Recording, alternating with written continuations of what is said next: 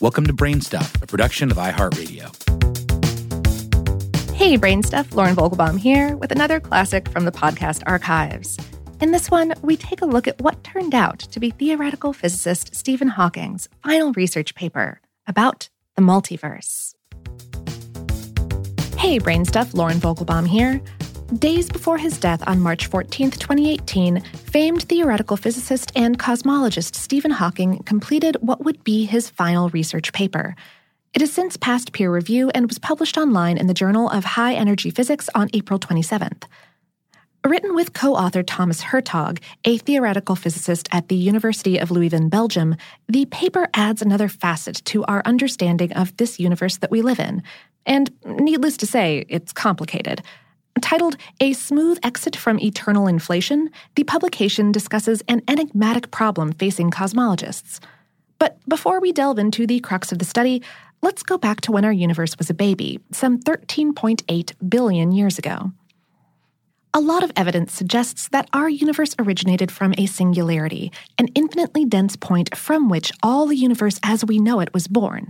We call that event the Big Bang, but how the singularity came to be and why the Big Bang happened isn't of concern right now. We're interested in what happened immediately after our universe was spawned, a period known as inflation. Cosmologists predict that inflation occurred over a vanishingly small period right after the Big Bang, during our universe's very first 10 to 32 seconds. During inflation, the universe expanded exponentially and much faster than the speed of light. After only a second, the energy from this inconceivably gargantuan explosion condensed to form subatomic particles that, over millions of years, created the stars, galaxies, planets, and, after another few billion years, a life as we know it. Once this inflationary period ended, the universe's rate of expansion slowed, but it continues to expand to this day. Because inflation powered a faster-than-light-speed expansion, the observable universe that we see today is not the entire universe. Rather, we exist inside a region of the cosmos that light has had time to reach. It's like dropping a pebble into a calm swimming pool.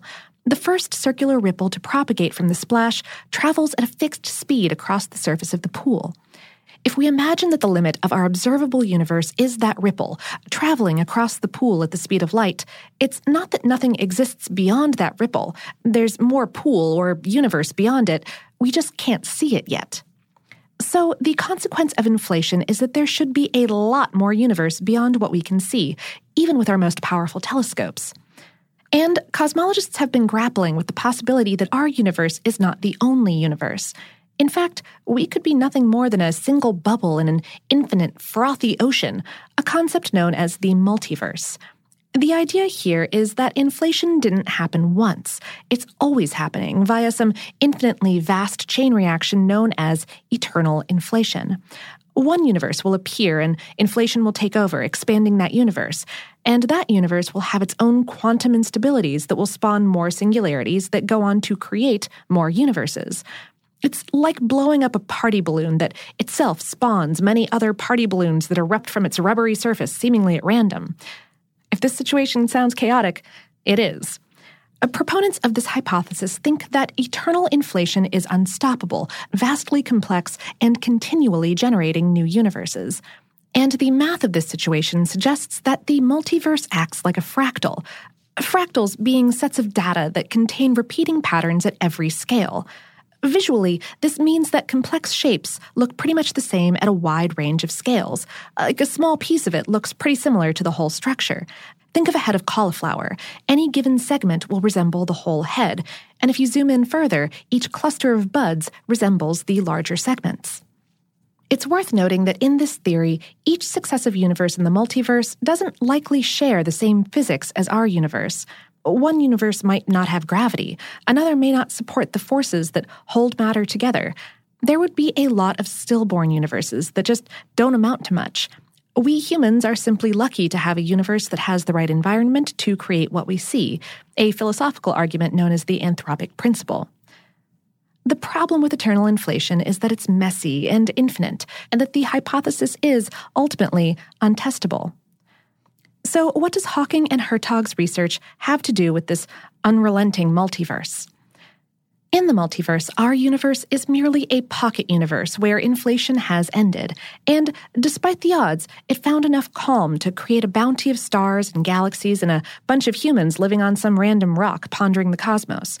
What's going on beyond our pocket of calm is, however, somewhat different. Hawking said in an interview in 2017, the usual theory of eternal inflation predicts that globally our universe is like an infinite fractal, with a mosaic of different pocket universes, separated by an inflating ocean. The local laws of physics and chemistry can differ from one pocket universe to another, which together would form a multiverse. But I have never been a fan of the multiverse. If the scale of different universes in the multiverse is large or infinite, then the theory can't be tested. The problem, according to Hawking and Hertog, lies with the incompatibility of Einstein's general relativity that governs the evolution of the universe and quantum mechanics that seeds the creation of new universes through quantum fluctuations. The eternal inflation model of the multiverse, as Hertog said in a press release, quote, wipes out the separation between classical and quantum physics. As a consequence, Einstein's theory breaks down in eternal inflation. Their study doesn't go as far as reconciling general relativity with quantum physics, a quest that has, so far, been unsuccessful, but they use the math of string theory to help simplify the multiverse model. A quick recap. String theory predicts that all subatomic particles in our universe are in fact composed of one-dimensional strings that propagate through space. The vibrational state of these strings is what gives these particles their quantum state, such as charge, spin, and mass. But string theory also predicts the existence of the hypothetical graviton, a quantum particle that carries the force of gravity. The math that suggests that gravitons exist is solid, but no one's been able to point to one yet. String theory would, therefore, provide an explanation of how Einstein's general relativity, gravity, jibes with quantum physics. Using the mathematical framework of string theory, this final study from Hawking simplifies the multiverse.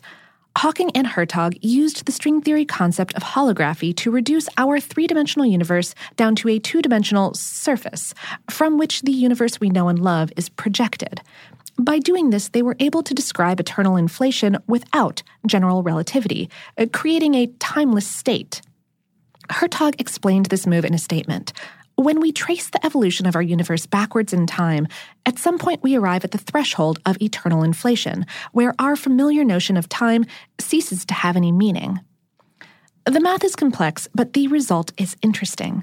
The calculations have the effect of turning the infinite and fractal multiverse into a far simpler and finite situation that eternal inflation does predict. Hawking said this about it. We are not down to a single unique universe, but our findings imply a significant reduction of the multiverse to a much smaller range of possible universes. To put it in perspective, Hawking's final paper doesn't revolutionize our understanding of how the universe, and indeed the multiverse, works, but it is a valuable addition to a huge field of theoretical work. Specifically, Hertog hopes that this study may help us search for ancient gravitational waves that were generated by eternal inflation. These ripples in space-time are far too weak for current gravitational wave detectors to detect, however. We'd need to wait until advanced space-based observatories, such as the European Space Agency's planned LISA mission, are launched.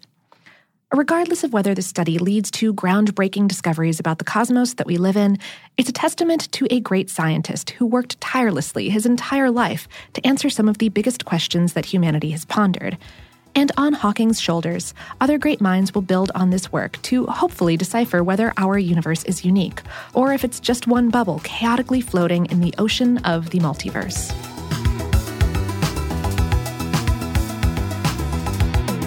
Today's episode is based on the article Stephen Hawking's Last Paper Takes on the Multiverse on HowStuffWorks.com, written by Ian O'Neill. BrainStuff is a production of iHeartRadio in partnership with HowStuffWorks.com and is produced by Tyler Klang.